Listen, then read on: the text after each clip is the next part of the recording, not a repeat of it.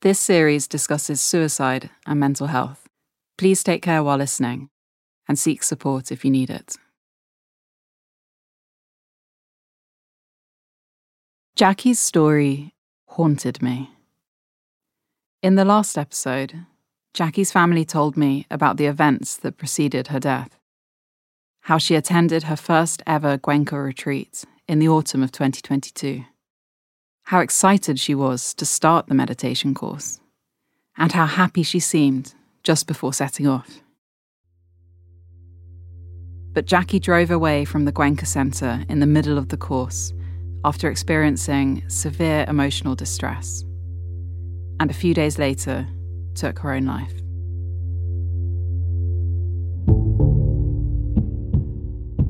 I thought constantly about the series of missed opportunities to intervene and help her, and how those missed opportunities tormented her parents. I was tormented now too.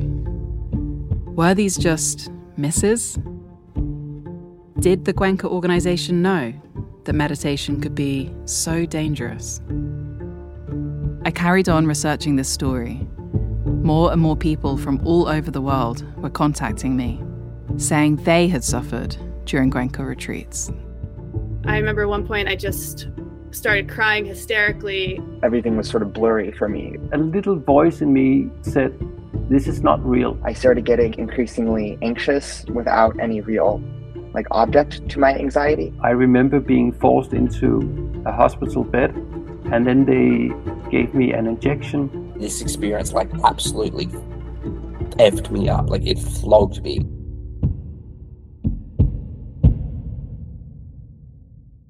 By now, I believed everything the twins I met at the beginning of this investigation, and countless others, had told me.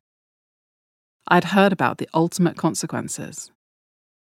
But I didn't have any answers yet about what the Gwenka organisation knew, and what they might or might not have done with that knowledge. Then, something surprising happened. 2 months after I started corresponding with Jackie's mum, she emailed me asking if I wanted to speak to someone else, another bereaved parent she had recently been in touch with. This is how I started talking to Chris about what happened to her daughter, Megan.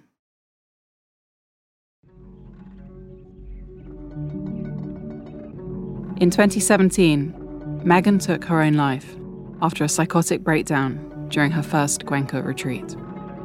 In the 9 weeks she lived after the retreat, she was absolutely petrified. Megan's story is tragic and disturbing, but it is also revealing. It wasn't just that there was another person who, according to their family, lost their life after signing up to a Gwenka retreat. It was what this death meant. Megan took her own life 5 years before Jackie did the same, which means the Gwenka network was aware of the ultimate risks of intensive meditation for 5 years before Jackie's death. By the time Jackie signed up to her first retreat, almost nothing within the organisation seemed to have changed. I had to find out. Why not?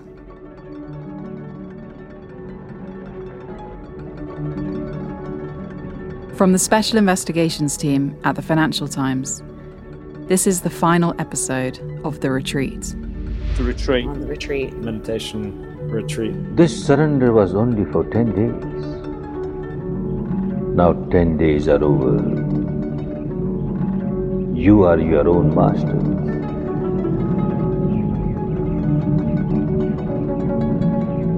Episode 4, Another Death.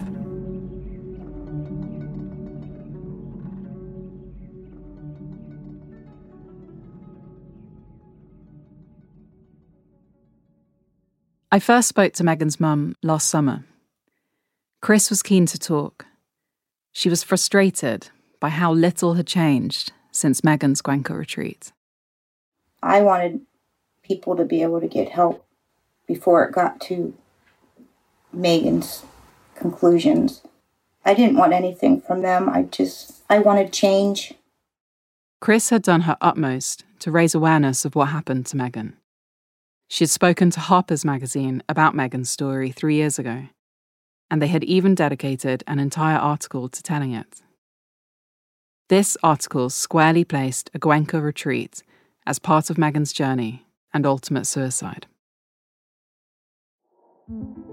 But the Gwenka formula, the one that led many of the people I interviewed to bad outcomes, remained the same. A rigid timetable of intensive meditation, silence, sleep deprivation, reduced calorie intake, Gwenka's disembodied voice, warning meditators not to quit. Even worse, centres all over the world remained staffed by volunteers with no mental health training, and they doled out the same advice for participants who became emotionally overwhelmed: to keep meditating. And the Gwenka network has shown no signs of slowing. In fact, the opposite. Waitlists grew longer, the number of centres increased. The Gwenka organisation was building a one-size-fits-all meditation empire.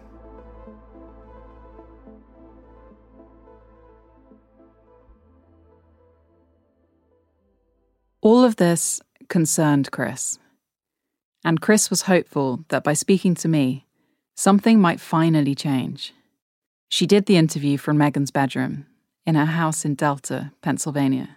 It brings me comfort to come in here. This was her space. Megan's room was also still as it was 5 years ago. Well, when we made her room, she was a young girl, so she picked pink. And then she has black and white accents, like the tiger-striped curtains and tiger-striped wallpaper around the top. Chris described her daughter as someone who was bubbly, happy, and warm. She was a breath of fresh air. She was light. She was energy. She was such a happy child, a happy teenager, and happy adult. She was so adventurous, so loving, so caring. And a detail I found moving was that Megan was also really affectionate with her mum. She had never gone through one of those teenage phases of being embarrassed to hug her parents. Sometimes she still held her mum's hand or sat on her lap. We were very, very close.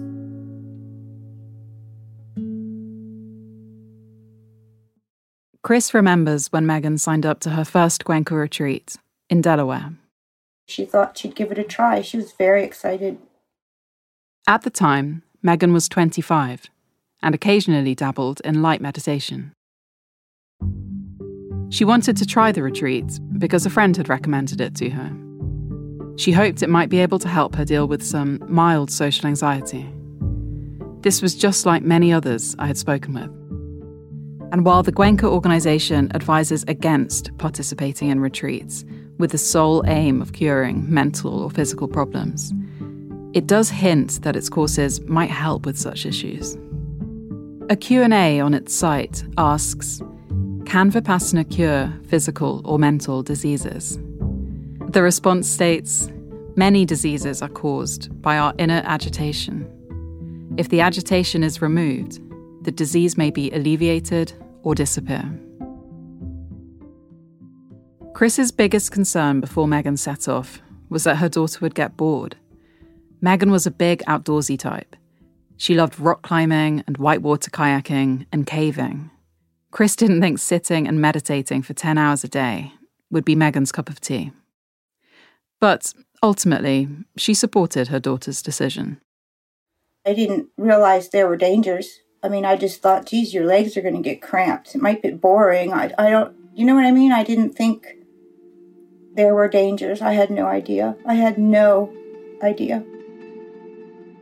Chris wouldn't have thought to look up dangers, and Megan probably wouldn't have thought to either, because on the main Gwenka site, there's a pretty clear answer as to whether or not this can be harmful. Its Q&A includes the question, can Vipassana make people mentally unbalanced? The organisation's response is clear-cut. It says, no. Vipassana teaches you to be aware and equanimous, that is, balanced, despite all the ups and downs of life.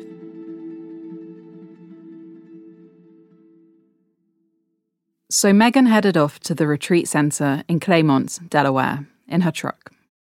The center was a 2-hour drive from her parents' home. It was March 2017. Megan was meant to drive herself back again 10 days later.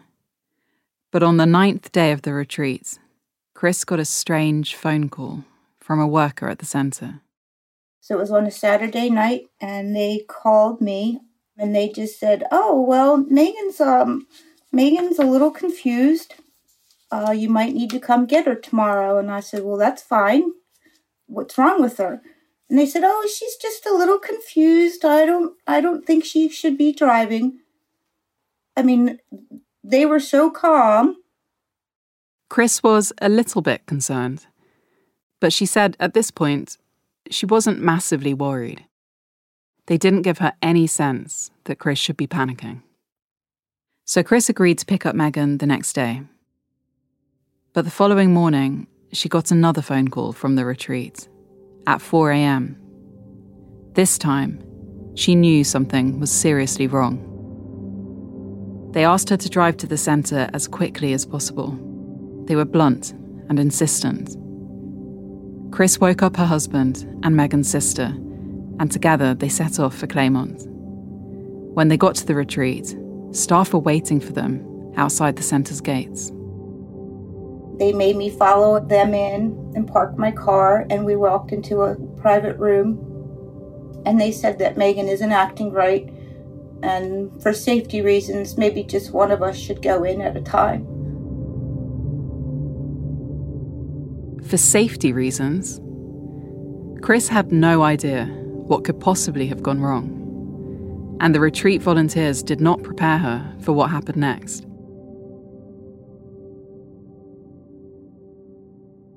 Chris was the first person to enter the room with Megan. She says it was a frightening scene. So I went in first, and she was not my Megan. She was petrified. She couldn't believe I was there, and she wouldn't let me touch her because she thought she would cause bad things to happen if she touched me, because she had done something horrible. Something had changed in Megan, suddenly and drastically. I just can't even describe what it was like. This was not the child that I knew. She was so scared. Chris tried to tell Megan that she needed to come home with her, that it was time to leave. But Megan refused. She didn't want to leave. She kept saying she was supposed to die there. She was supposed to die there. She's horrible. We had to practically carry her out. When you came out of the room after you'd first seen her, what did you say to the staff who were present, and what did they say to you? I said, what happened? What happened to her? They had no answers. They had no answers. They were completely at a loss.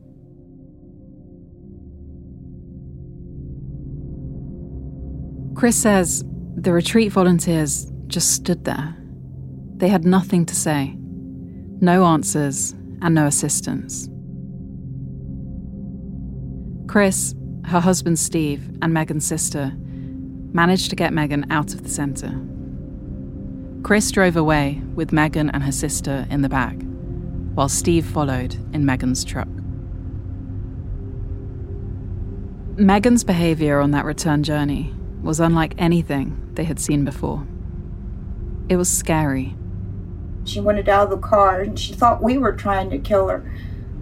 And then she was looking for things to kill herself, and she was shoving the blanket down her throat. At one point, they stopped for a bathroom break. Megan asked for a drink. And I said, "Okay, babe, what would you like?" And she said, "Chocolate milk." So I got her a little thing of chocolate milk. And she looked at me and she looked at it, and you knew she was thinking something. I don't know what she was thinking. And then she guzzled the milk, guzzled it. It was gone in a second.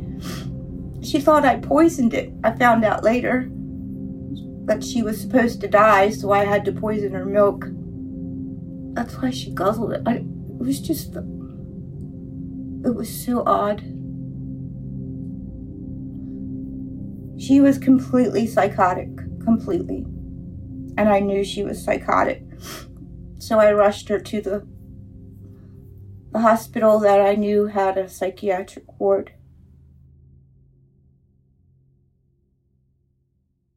The family managed to get Megan to the hospital. At 1 a.m. in the morning, Megan was still beside herself. Nothing seemed to bring her back to reality. She kept repeating strange, chilling ideas. She didn't die, so that meant the universe was going to die. She kept saying it over and over. She did something terrible. She did something terrible. And I kept saying, baby, you were too good. You couldn't have done anything terrible. And then she said, I killed the universe. I said, baby, you're not God. You can't do that. And she was, if you could have seen her face, she was so scared. Just so scared. She still didn't want me to touch her or to hug me or hold me. She thought she was evil. She was pale. She was scared. She just looked like a ghost floating around that place.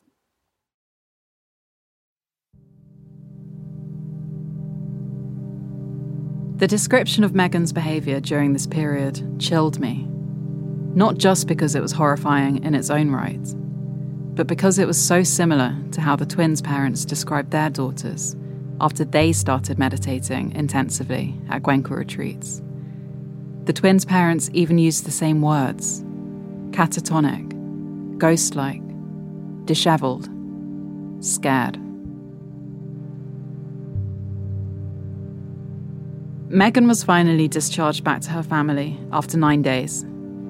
She had been diagnosed as psychotic catatonic with psychotic episodes of unknown origin.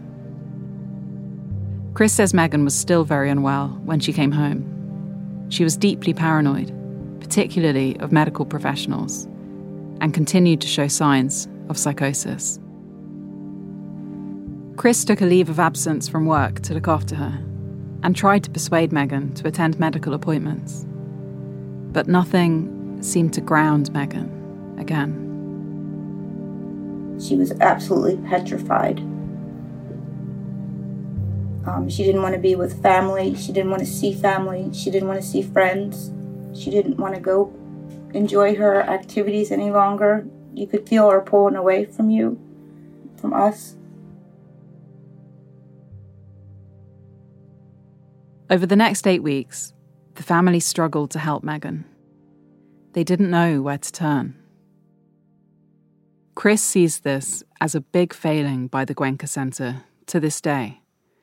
She had so many questions. Did they ever go through this before? How did they help anybody else? I just didn't expect them to just turn it off. Just, she's out of here, it's over. I don't know what I expected, to tell you the truth. Just some help, some understanding, some guidance, where to go, what do I do, who do I talk to? I got nothing. Megan even emailed the retreat centre, asking for help. Chris shared the emails with me. In one email, sent on May 4th, Megan told the centre she had been in a psychiatric ward and that she was having a difficult time getting back to normal life. She asked for an appointment with the teacher who oversaw her retreat, and she apologised for, as she put it, any disturbance I may have caused during my last few days there. Someone at the centre responded that day, saying they'd forwarded her email on and signing off cheerfully with a word used in meditation circles to signal love and kindness. Hi Megan, forwarded your email. Take care of yourself. With Meta. A few weeks later, Megan sent a follow-up email asking the centre again for help. My mind lives in a continuous time loop, reliving it over and over, she wrote. I know the whole point of the practice is letting things go, but I'm having a very hard time. I think it's a sign that I need to give up my life for a more pure one. How would I go about doing that? Someone at the centre again responded on the same day, saying they were sorry she was still having trouble and that they'd forwarded Megan's email onto the teacher. The email was again signed off with lots of Meta. But there was never any response from the teacher in Megan's inbox, according to her parents.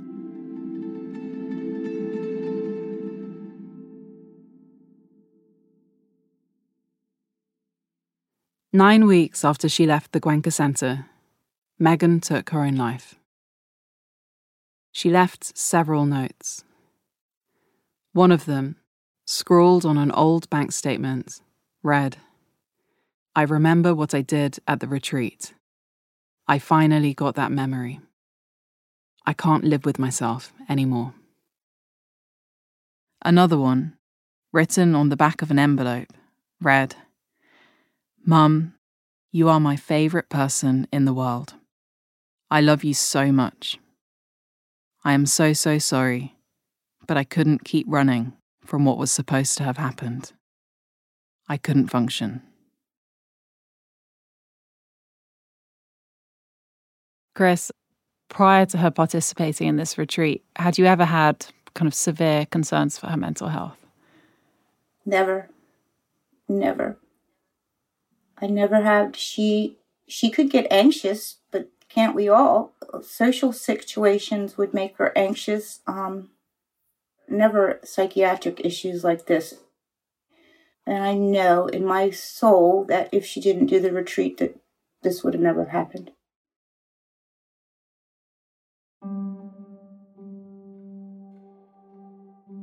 After speaking to Megan's mum, I was struck by the similarities between what she and Jackie's mum had experienced.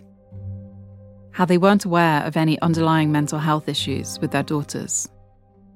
How they weren't overly concerned about their daughters attending the retreat, as there wasn't any indication that something like this was possible. How their very first phone call with the retreat centres had been oddly calm. How the disaster unfolding for their daughters only became apparent 24 hours later. How both of their daughters said they felt responsible for something terrible and intangible. How their daughters' stories ended so tragically. And how both grieving mothers were treated by the Gwenka organisation when they were completely consumed by grief in the weeks after losing their daughters. That's next, after the break.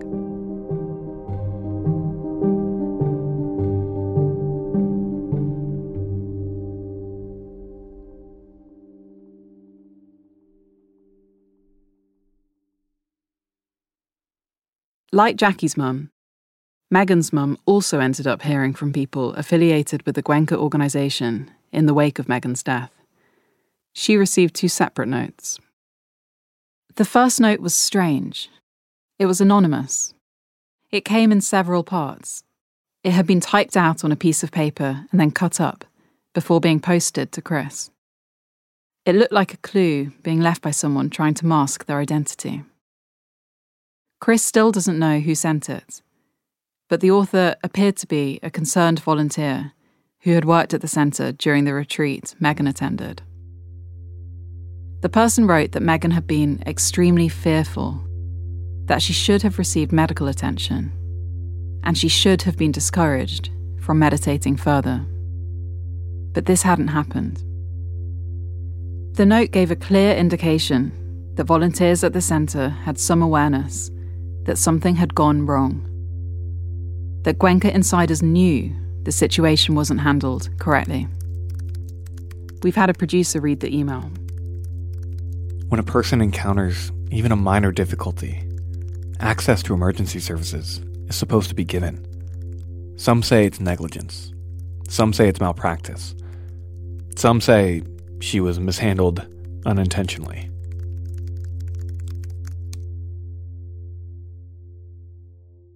But then Chris received a second note.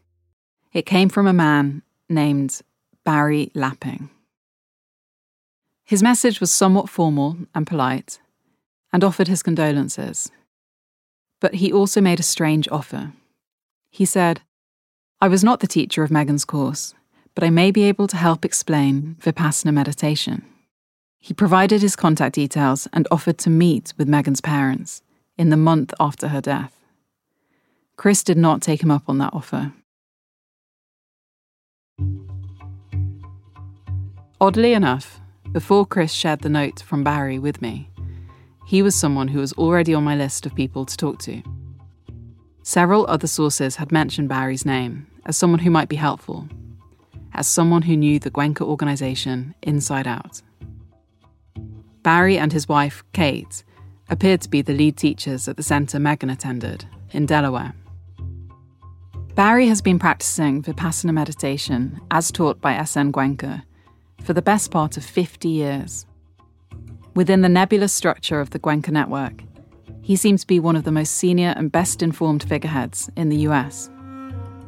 By this point, I knew the organisation was aware of at least 2 suicides among participants, and of many other individuals who had experienced psychosis during or after a Gwenka retreat. I had so many questions for the people running these courses. Barry seemed like a good place to start. Did he accept that intensive meditation could be harmful for some people? That the structure of the Gwenka retreats made meditation-related challenges more likely? And what was the organisation doing to minimise these risks?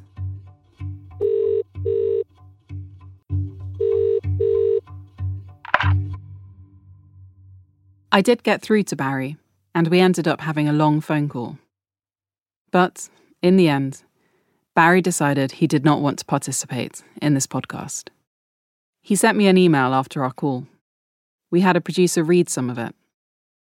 Of course, if you want to reflect on the millions of people who have benefited from this technique, I have no problem with that. Perhaps at a later date, after your initial podcast, we can talk about the benefits of this technique and how it can help our society, which so desperately needs help. It is good for people to know that there is a way out of their suffering.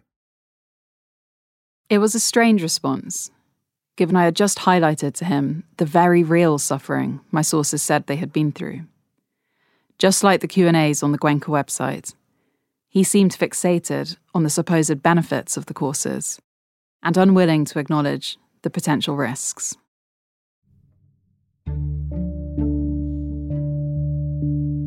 I didn't just want to hear from Barry. He's not responsible for the whole Gwenka operation. The organisation has many heads.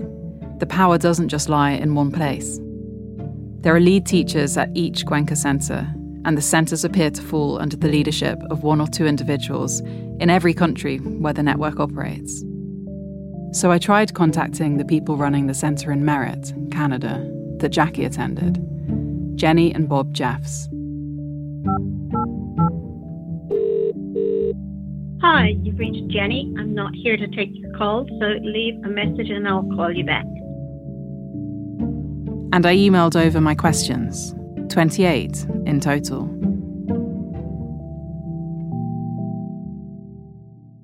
They had, essentially, no comment, because, they said, they are bound by rules regarding student confidentiality. But they added, "We will say this. Although the experience of hundreds of thousands of people who have successfully completed retreats since the early 1970s is overwhelmingly positive, these courses are not for everyone. We take the safety and well-being of every student in our care extremely seriously." Bob said the centre examines the suitability of applicants before retreats and tries to dissuade people who aren't ready. He added that they regularly review their processes to create a safe experience for all attendees, and that teacher training is continually improved.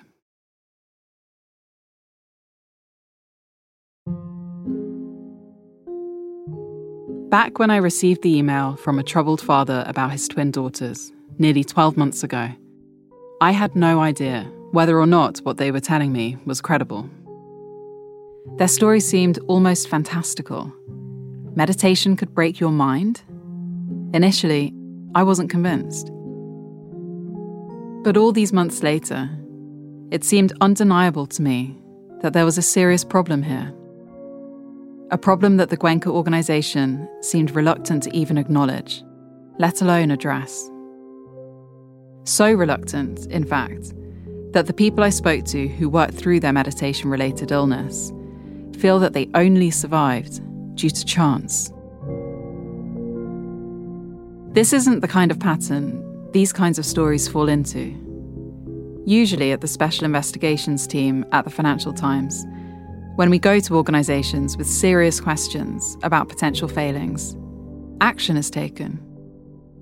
The groups we examine vow to review their processes, appoint law firms to independently investigate, and promise to change for the better.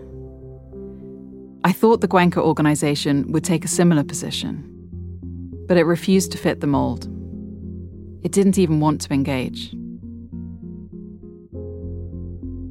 Usually, money, greed, and power sit at the heart of these kinds of stories. But again, that didn't really work. The organisation seemed to sustain itself on the relatively modest donations it collects. Financial enrichment was not on the cards here. What this story is, it seems to me, is about a growing number of untrained people playing at the margins of some dangerous forces, all under the seemingly innocuous guise of self-improvement. The Gwenka Network's ultimate goal seems to be maximum proliferation at any cost. And its supporters genuinely see its purpose as altruistic, doing good. Sure, the rise of wellness and meditation have brought a lot of people positive outcomes. But that quest to gain more converts comes at a price, when you refuse to acknowledge any negative outcomes are possible. And I've thought a lot about why this is. Why does an organisation whose very purpose is to improve people's lives bury its head in the sand when presented with evidence that in some cases it is harming people? I don't have an answer to that, but I do know that the improvements my sources would like to see aren't difficult. In many cases, they wouldn't even cost anything. Things like informing people before they sign up to a course that there may be risks. It has a responsibility to be clear about the potential downsides of intensive meditation.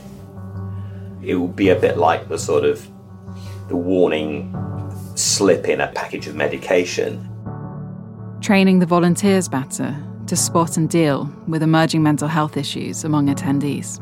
They need to have a certain level of emotional intelligence, and they need to monitor each individual meditator much more closely. Better yet, making sure there are formally trained mental health practitioners on site. Better regulations, more qualified people, trained people. It's not a joke. It should be taken seriously. Potentially altering the structure of the course so that the sensory deprivation is less intense. More food, more sleep, more physical movement would all help. I don't think 10 hours of meditation, I think that's too much. I get why they're doing it, but I think 6 hours a day, you would still be able to learn the technique and you would have some time to rest, and maybe you can talk with the teacher more often. But perhaps most importantly, the network needs to introduce proper emergency protocols so that if someone truly spirals, there is a clear action plan to manage that. and to help that individual's friends or family once they've left the centre. Duty of care to participants shouldn't stop the second they drive out of a Gwenka Centre's gates. People are into meditation, that's fine and well. I just didn't want anybody to get hurt like Megan did.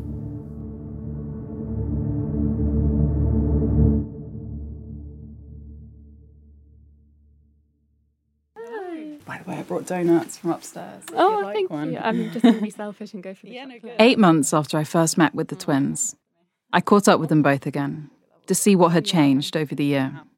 Okay, let me just pull up my questions. I guess first and foremost, how are you at the moment? I'm very well. The identical twin sisters, Emily and Sarah, are now in their late 20s, having finally parted ways with the Gwenka organisation in late 2021. Here's Emily. It was really quite acute distress, like realising that my mind had been really damaged and that this thing that I thought was like my saviour and I thought was everything in my life was actually just a hoax that I never wanted. And I just started that process of kind of rewiring my brain, because once I stopped practicing, I had my mental freedom back.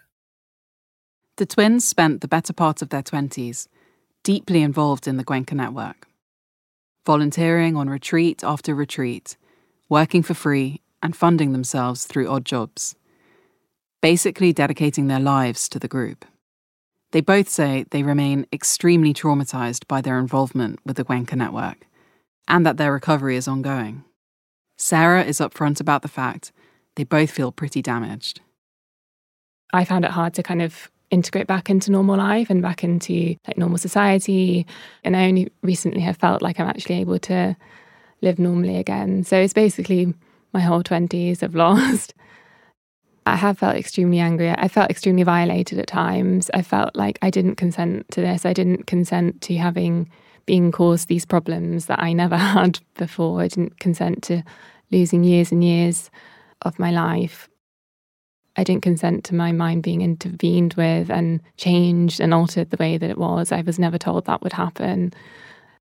I felt at times like I'm recovering from a form of abuse, and I'm very lucky that I've had the kind of therapeutic environment and support I've needed.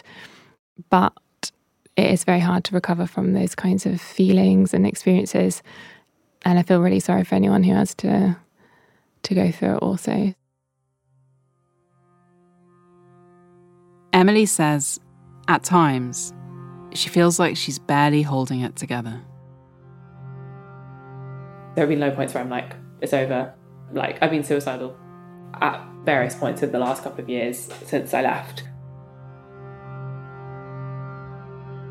Emily is seeing a doctor for chronic pain in her leg, which she believes stems from years of intensively meditating while sitting down. They both struggle with insomnia, anxiety, and require several forms of medical support to survive. In short, the twins are not back to normal. They're not okay. But with a lot of professional help, they are slowly mending. Their involvement with the Gwenka network has been difficult for Sarah and Emily's relationship at times, but they now live close to each other and have gone back to playing music together. They're in a folk band. So I play cello and sing, and my sister plays the guitar and sings, and there are people from all over playing all kinds of weird and wonderful instruments. They sent me a piano demo of one of their songs. It's called Some People Say.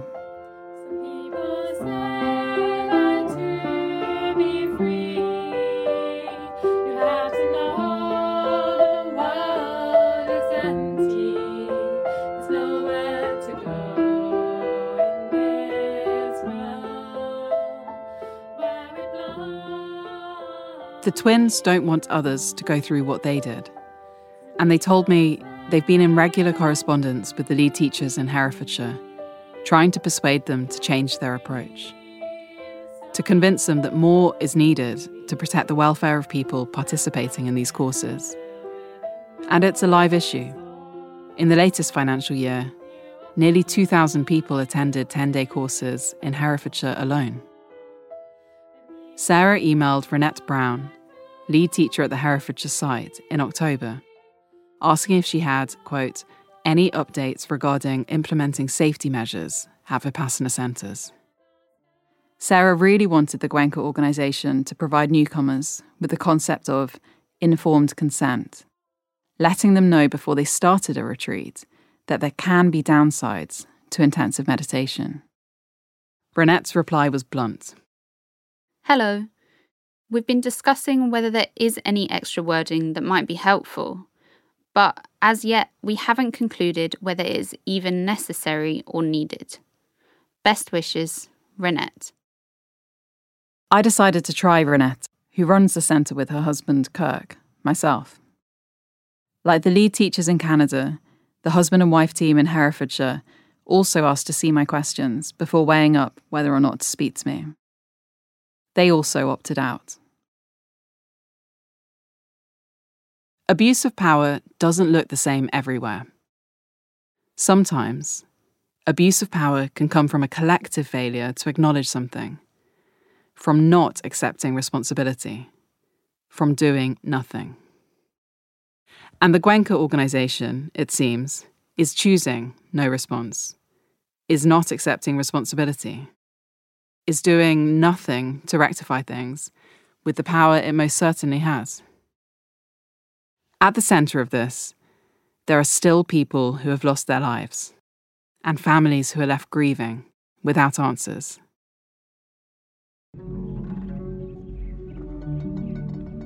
My sources hoped that by speaking to me, it would propel the organisation to change. But in the absence of that, they just wanted the word to be out there, for others to know what they might be getting themselves into, to stop others from encountering harm. They want you to know, if you're thinking about signing up to a retreat, just be careful. Your mind is a precious thing. It's a very brainwashing, extremely mentally altering thing to do. And once your mind's been altered in that way, it's hard to judge things clearly. It is powerful. And because it's powerful, it's dangerous. I felt like the foundation of my mind had just been stripped away. I didn't know what to do, where to go, who to talk to. This grief, this blanket of grief will be with us forever. But it's pulled back a little bit to say, hey, what do we do to make sure that we can be part of something that prevents this from happening again?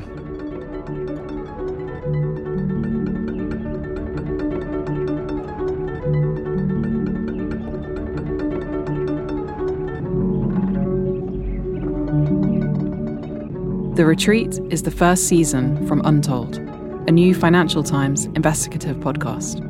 It is produced by the Financial Times with Goat Rodeo. The series' lead producers are Rebecca Seidel and Persis Love. Reporting by me, Madison Marriage. Writing by me, Megan Nadolski and Rebecca Seidel. Story editing from Ian Enright. Executive producers for the Financial Times are Topher Forhez and Cheryl Bromley. Executive producers for Goat Rodeo are Ian Enright and Megan Nadolski. Mixing, editing, and sound design by Rebecca Seidel. The series theme is Everyone Alive Wants Answers by Colleen. Additional music from Ian Enright, Rebecca Seidel, and Blue Dot Sessions. Editorial and production assistance from Paul Aflalo, Joshua Gabat-Doyon, Petros Guillaume-Passis, Andrew Georgiades, Siddharth Venkataramakrishnan, and Laura Clark. Thanks also to Alistair Mackey. And special thanks to my colleagues who shared their advice and wisdom for this series, including Rula Khalaf, Matt Garahan, Matt Vella, Emma Jacobs, Antonia Cundy, Isabel Berwick, Miles Johnson, Paul Murphy, Nigel Hansen, and Keswa Hennessy. If you've been affected by anything in this series, there are some useful resources highlighted in the show notes. And if you want to share a tip in relation to this podcast, please get in touch with me, Madison, at madison.marriage ft.com. Thanks to you for listening, and thanks to the many sources who shared their very personal stories with me.